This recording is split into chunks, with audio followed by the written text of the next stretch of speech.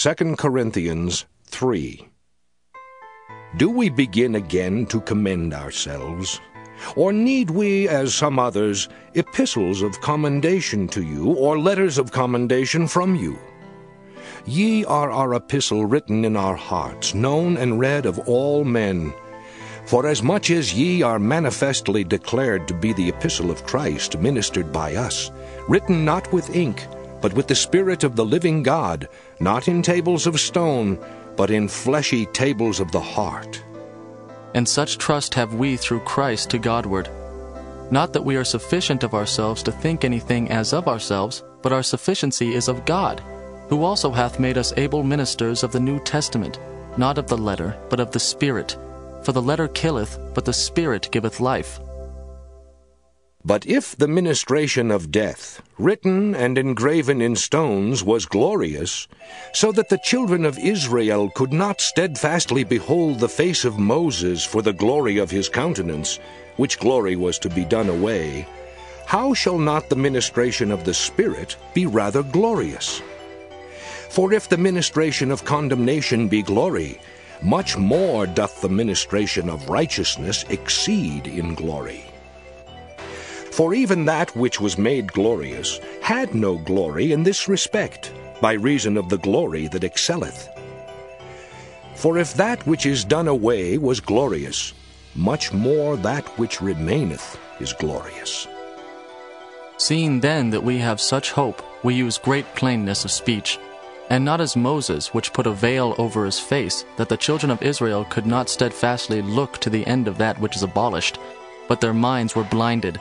For until this day remaineth the same veil untaken away in the reading of the Old Testament, which veil is done away in Christ. But even unto this day, when Moses is read, the veil is upon their heart. Nevertheless, when it shall turn to the Lord, the veil shall be taken away. Now the Lord is that Spirit, and where the Spirit of the Lord is, there is liberty. But we all, with open face beholding as in a glass the glory of the Lord, are changed into the same image from glory to glory, even as by the Spirit of the Lord. Matthew Henry Commentary on 2 Corinthians chapter 3. The preference of the gospel to the law given by Moses. Verses 1 to 11. The preaching of the apostle was suitable to the excellency and evidence of the gospel, through the power of the Holy Ghost. Verses 12 to 18. Verses 1 to 11. Even the appearance of self-praise and courting human applause, is painful to the humble and spiritual mind. Nothing is more delightful to faithful ministers, or more to their praise, than the success of their ministry, as shown in the spirits and lives of those among whom they labor. The law of Christ was written in their hearts, and the love of Christ shed abroad there. Nor was it written in tables of stone, as the law of God given to Moses, but on the fleshy, not fleshly, as fleshliness denotes sensuality, tables of the heart. Ezekiel 36:26. Their hearts were humbled and softened to receive this impression, by the new creating power of the Holy Spirit. He ascribes all the glory to God. And remember, as our whole dependence is upon the Lord, so the whole glory belongs to Him alone. The letter killeth, the letter of the law is the ministration of death, and if we rest only in the letter of the gospel, we shall not be the better for so doing, but the Holy Spirit gives life spiritual, and life eternal. The Old Testament dispensation was the ministration of death, but the New Testament of life. The law made known sin, and the wrath and curse of God. It showed us a God above us, and a God against us, but the gospel makes known grace, and Emmanuel, God with us. Therein the righteousness of God by faith is revealed, and this shows us that the just shall live by his faith. This makes known the grace and mercy of God through Jesus Christ, for obtaining the forgiveness of sins and eternal life. The gospel so much exceeds the law in glory, that it eclipses the glory of the legal dispensation. But even the New Testament will be a killing letter, if shown as a mere system or form, and without dependence on God the Holy Spirit, to give it a quickening power. Verses 12 to 18.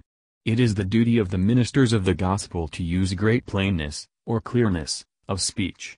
The Old Testament believers had only cloudy and passing glimpses of that glorious Savior, and unbelievers looked no further than to the outward institution. But the great precepts of the gospel, believe, love, obey, are truths stated as clearly as possible. And the whole doctrine of Christ crucified is made as plain as human language can make it. Those who lived under the law had a veil upon their hearts. This veil is taken away by the doctrines of the Bible about Christ. When any person is converted to God, then the veil of ignorance is taken away. The condition of those who enjoy and believe the gospel is happy, for the heart is set at liberty to run the ways of God's commandments.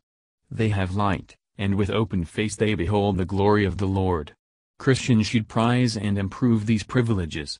We should not rest contented without knowing the transforming power of the gospel, by the working of the Spirit, bringing us to seek to be like the temper and tendency of the glorious gospel of our Lord and Savior Jesus Christ, and into union with Him. We behold Christ, as in the glass of His Word, and as the reflection from a mirror causes the face to shine, the faces of Christians shine also. Thank you for listening, and if you liked this, please subscribe and consider liking my Facebook page and joining my group Jesus Answers Prayer.